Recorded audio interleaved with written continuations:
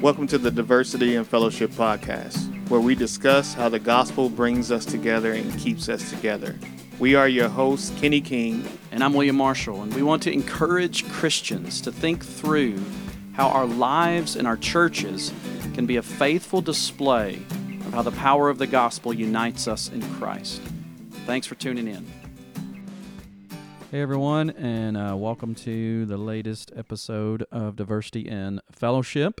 Last week, Pastor Kenny and I talked about our church moving into what's considered a historically black community in our city, in Sikeston.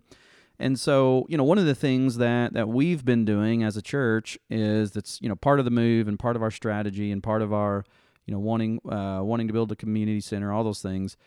We're thinking, we're praying, we're talking, we're having discussions, we're planning, strategizing, all those things on how to reach this particular community for Christ.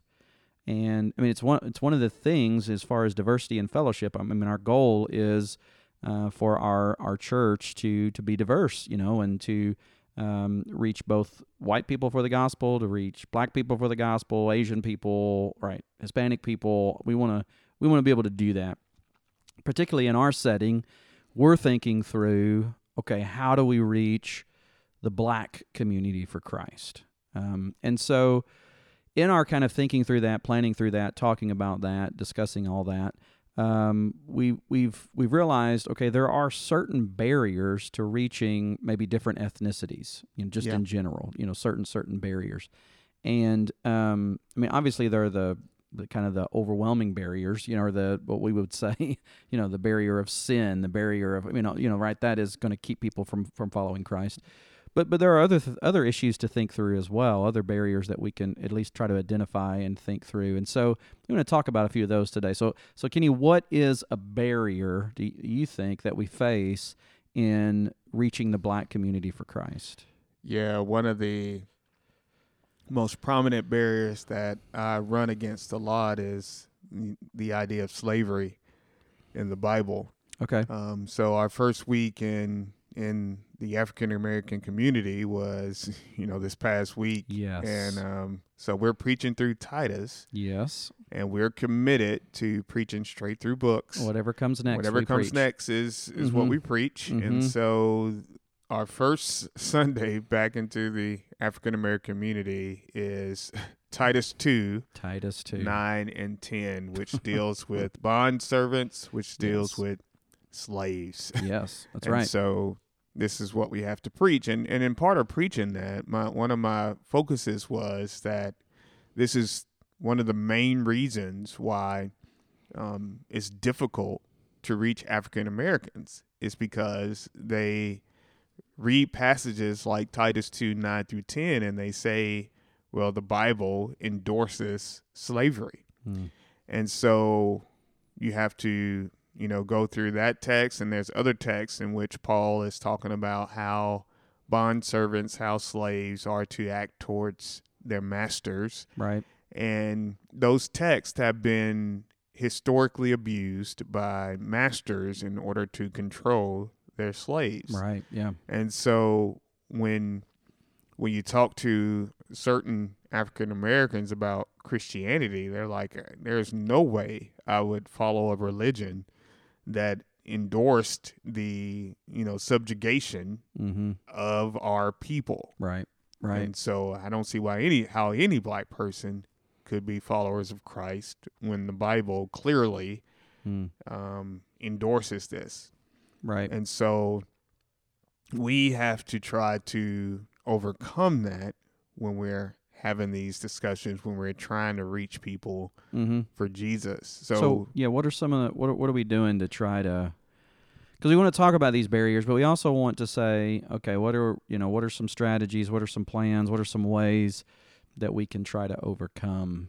So what do you think on that? Yeah, so, one thing I did in the sermon I preached is to deal with what the Bible says about slavery, not, exhaustively, because I would have been here all day preaching, but, try to get some points as to what does the Bible actually say about slavery? And so, I mean, the first thing we have to do is just teach the passages faithfully. Right.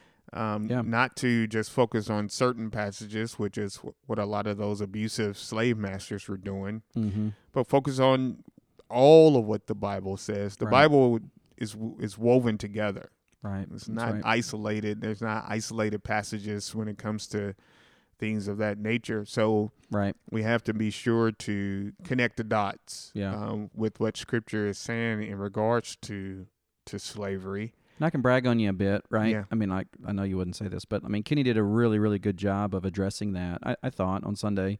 If you're interested in the sermon, you can find it at on our Facebook page. Grace Bible Fellowship of Sikeston, Missouri. There you go. It's our Facebook page. Yeah, so you could find that and listen to that. He talked about, the elephant in the sanctuary. That was an interesting phrase, brother. But and just really try to lean into, okay, what do we do with a passage like this, and how do we handle that? And so I think that's a good. He modeled a good example of how do you take a passage that's been abused and kind of used against a particular people group.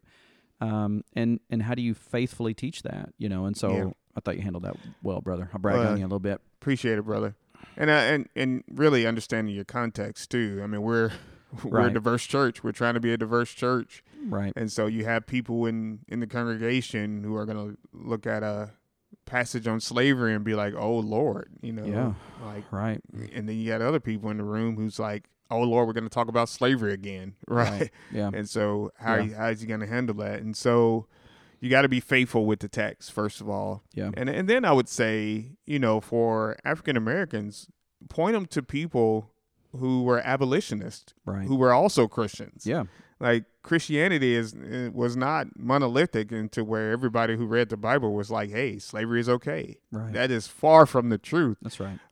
Many Christians read the Bible and was like, "We have to end this institution, especially the institution that was happening in the United States, and North America." And so, and then you have to really lean into the history of the Black church. Like the Black church didn't start once slavery ended. Yeah, that's right. like there were slaves who were actually conducting churches on the plantation because they read the Bible and they saw elements of freedom, redemption. They saw those themes throughout the Bible, and they were like, what we are now is not what was to be, what was not God's plan. Right. And so they were reading the Bible, the very thing that, people come against today and say it supports slavery, and they were reading and saying, no, it doesn't.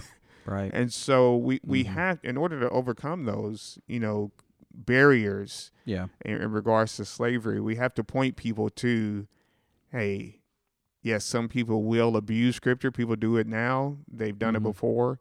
But let's faithfully teach the Scripture, and let's faithfully point people to abolitionists and the church that actually read those Scriptures correctly. Yeah, it's good. Yeah, good. So, brother, what is another barrier to reaching the Black community? Yeah, I think another one, and I think we even mentioned it last week. We were talking about the move, is that many in the Black community see Christianity as kind of the white man's religion. Yeah. Or another way to kind of talk about it is that, okay, we've got all these white people coming down to our community trying to be the white savior. I mean that kind of language.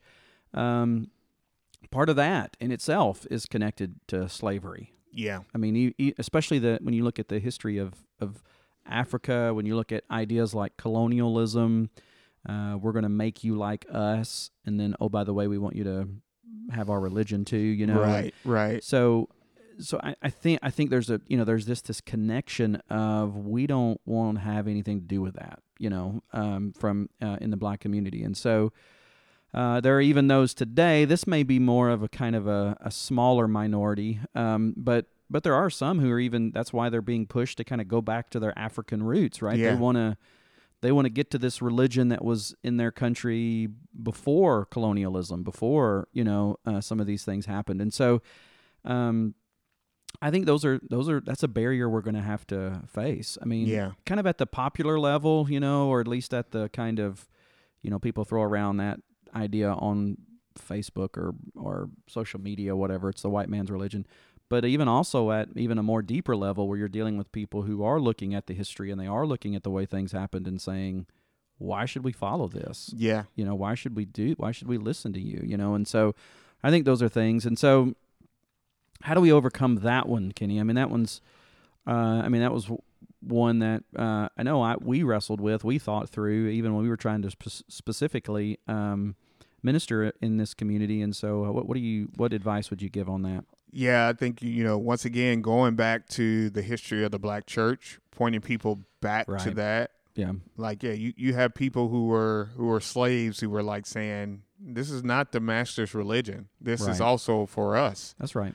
Right. And, I going back to the African roots, there's people who want to go back to kind of the ancestor worship and go back to some of the original kind of tribalism and polytheism of ancient Africa. But here's the thing. The problem is that, first of all, just because something is older doesn't mean it's better. That's right. Yeah. Right? Yep. If that's the case, we need to all go back to rotary dial phones. Not better. You want to do that? It's not better. Or you pick up the phone and have to talk to the operator and get the number for. Not better. Not better, right? Yes. Or go out to use outhouses or dig holes in the ground and use the bathroom. Not better. Something older doesn't necessarily mean it's better. Right. And also, older doesn't mean it's actually true. Yeah. I mean, there was a point in time when we thought everything rotated around the earth. Yeah. And we know that's not true. Right.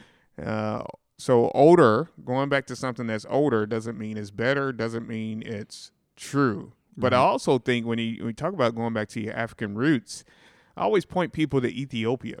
Yeah, that's right. Ethiopia became a Christian nation apart from colonialism, apart from slavery. Right. And, I mean, the story of the Ethiopian eunuch in the Bible, awesome. They point to that as the beginning of their... And so, like, don't fall for the lie that nobody in Africa would be a Christian apart from colonialism and apart from slavery. Right. Like, there's people who can track their Christianity all the way back to, the missionary efforts of the apostles in Acts. Yeah. So we don't want to fall for that. But in order to overcome that, also you have to model diversity in fellowship. Right. And most, importantly, diversity in leadership. Yep. Like people need to see us being able to worship together as brothers and sisters in Christ from different ethnicities. And they also need to see minorities in leadership. Yep. Not in leadership just over minority, members, but in leadership over the majority as well. And that shows that we're kind of on an equal footing instead of, hey, it's okay if, they're a part of this church, but we're going to have white leadership. Yeah. So are we just going to listen to the white pastor and not necessarily, the black pastor or whatever culture? And so we want to make sure we do that. Which is challenging. It's challenging, yeah. I mean, but I do think that's, I think that's one of the things that, we've tried to lean into by saying, hey, we're just going to be co-pastors, right? We're not, we're both going to lead together, know, and so. And not just saying it, but actually trying to model it. Right. Right. That's right. And, another thing is that we got to make sure that we can embrace each culture whenever possible. And we have to embrace the black culture. And many times what we do is that we take Christianity and we mold it into our image. Well, the right way to sing is this way, and the right way to express ourselves is this way. And there are certain elements to where it's just going to be wrong, right? And so you don't want to embrace those things. But there's other elements to where, like I think about in Africa, like they're very expressive in regards to their dance. And so we have to ask the question, how can we incorporate this into worship? Yeah. And so it's not necessarily wrong to dance, when the music is playing, or clap your hands, or have certain instrumentation. That's right. But you do want to make sure things are done in order, like 1 Corinthians 14, right? Sure. Yeah. And so you want to be careful about we want to make sure that we're not saying that a culture is wrong, but we want to make sure that we're not embracing something that is against the Word of God. Right. I mean, you have to understand preferences, right? I mean, Yeah. Certain cultures just have certain preferences or certain, affiliations or whatever you want to call that, things that they enjoy or ways that they like to do things, which, again, goes back to the whole colonialism idea, right? It's like, we don't want to just make you Christians. We actually want to make you white Europeans. Because white European is best. Right. And so it's a different, and so I think we have to be careful with that.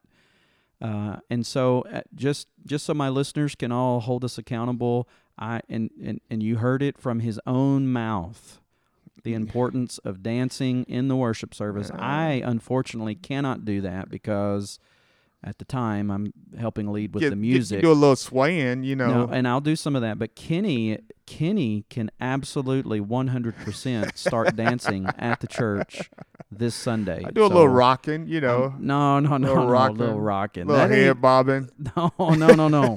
We need some. You said very expressive dancing. Yes, very expressive. So tune in to Facebook. Yes, tune in. We've given you 2 reasons popping now and locking to listen to tune into our Facebook page. So if it doesn't happen, guys, I'm going to be really disappointed on Sunday. So I'm going to blame all my lack of worship on Kenny's failure to dance. Failure to dance. Got to lead by example, huh? Yes, that's right. That's right. See, you got to do that, right? We're going to overcome this barrier primarily through Kenny's dancing on Sunday. So those are 2: slavery, white man's religion. What's a third barrier? I would say hypocrisy in the church is another barrier, especially in the black church. And so what has happened is a lot of prosperity gospel, unfortunately, has seeped into the African American community. Right. And so with that has become a lot of abuses from the leadership. And right. So, yeah. Especially in our community here, there's like this trope of the pastor with a Cadillac. Yeah, right. Yes. I remember we were with the children one time, and you were talking about your vehicle, and one of the kids was like, "You got a Cadillac?" or something like that. I was like, "No, I'm still holding out, right. Still waiting for and so like my Cadillac." Not saying that anything is necessarily wrong with a pastor with a Cadillac, but right. I mean, a lot of the this younger generation, they're looking at these pastors with Cadillacs, and they're seeing the community struggling. And they're wondering, how is the church helping the people in the community, right? While you're doing, living in this nice house and driving a nice Cadillac. Like right. It's like, okay, sometimes the perception is just wrong, and you may not be doing anything wrong, but I mean, they see that abuse of church funds in a sense, right? And they say we don't want to have anything to do with it. But another thing is also just the abuse of leadership and abuse of membership and just how they live their lives. Right. I mean, which is not just this is not just a problem in the black community. I mean, this is a problem, right? But yeah, that is one barrier for sure. Yeah. I was preaching on Titus 1, talking about leaders and just talking about the perception of deacons in the church in our community, and I mean, it is not a good reputation that deacons have in right. the black church here in Sikeston. And so, I mean, when people in the community see that, people who are lost see that, they're like, well, if these people are saved, then I must be saved. Right. I must be fine. Like they're able to justify their sin if they're seeing people in the church doing the exact same thing. Right. And so, they see those abuses. They say, well, the church is just full of hypocrites. I don't want to have anything to do with that. And so they stay away from it. Right. And then it's hard for us to share the gospel with them. Right. What else? What other, are there other, well, we'll move to kind of overcoming. How do we overcome that how do we lean in and recognize that hypocrisy? And because some of that is a true critique, right? To some regard, right? So how do we what is our plan? What is our strategy for trying to kind of overcome that barrier? Well, I think first of all we need to own up to it. Yeah, it's Like just own up to it. Like don't Right. try to cover it up. cover it up, yeah, protect the institution or all that. Right. Like own up to it, repent, but then model faithful leadership. Like Right.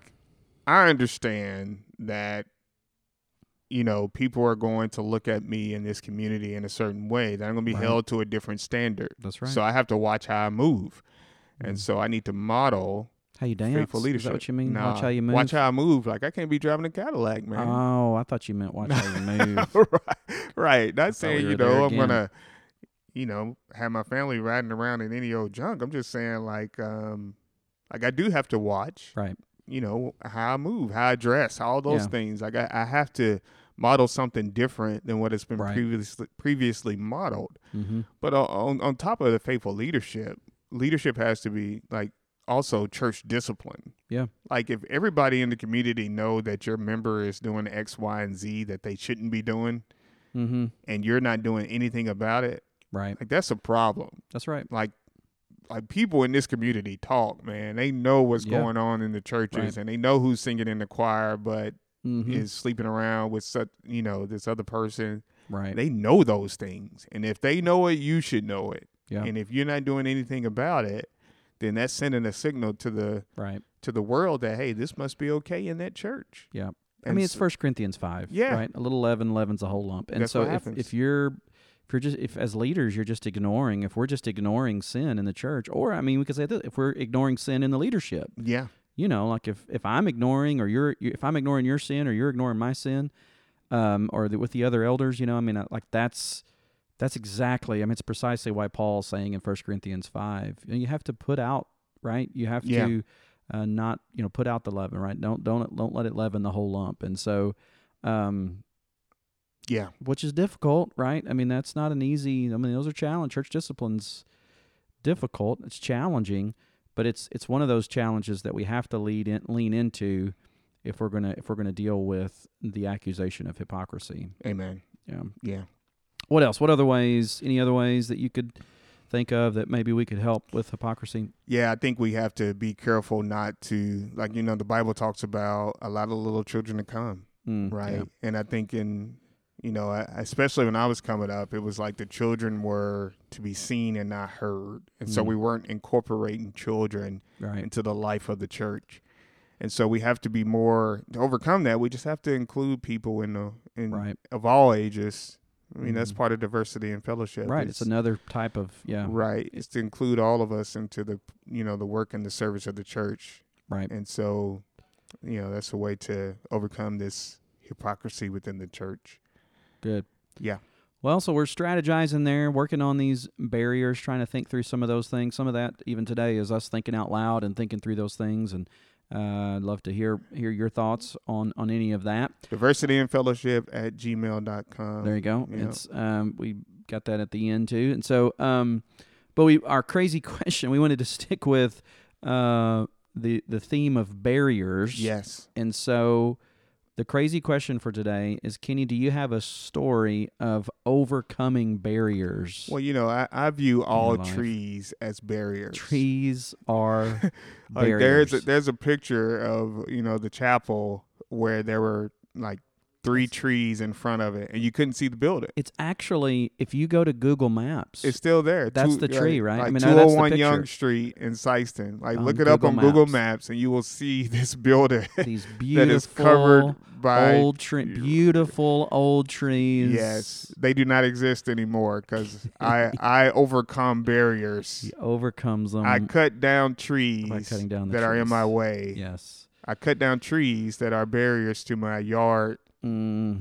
being nice and leaf free leafless. at my house, or Right. that make it difficult mowing my yard. Yes. So I'm not a fan of I'm not the greatest person in the eyes of a lot of environmentalists. I do recycle, I do okay. recycle and Good. and all that stuff, but You're not afraid to trees take a tree down. trees are barriers and they must be cut down. Okay.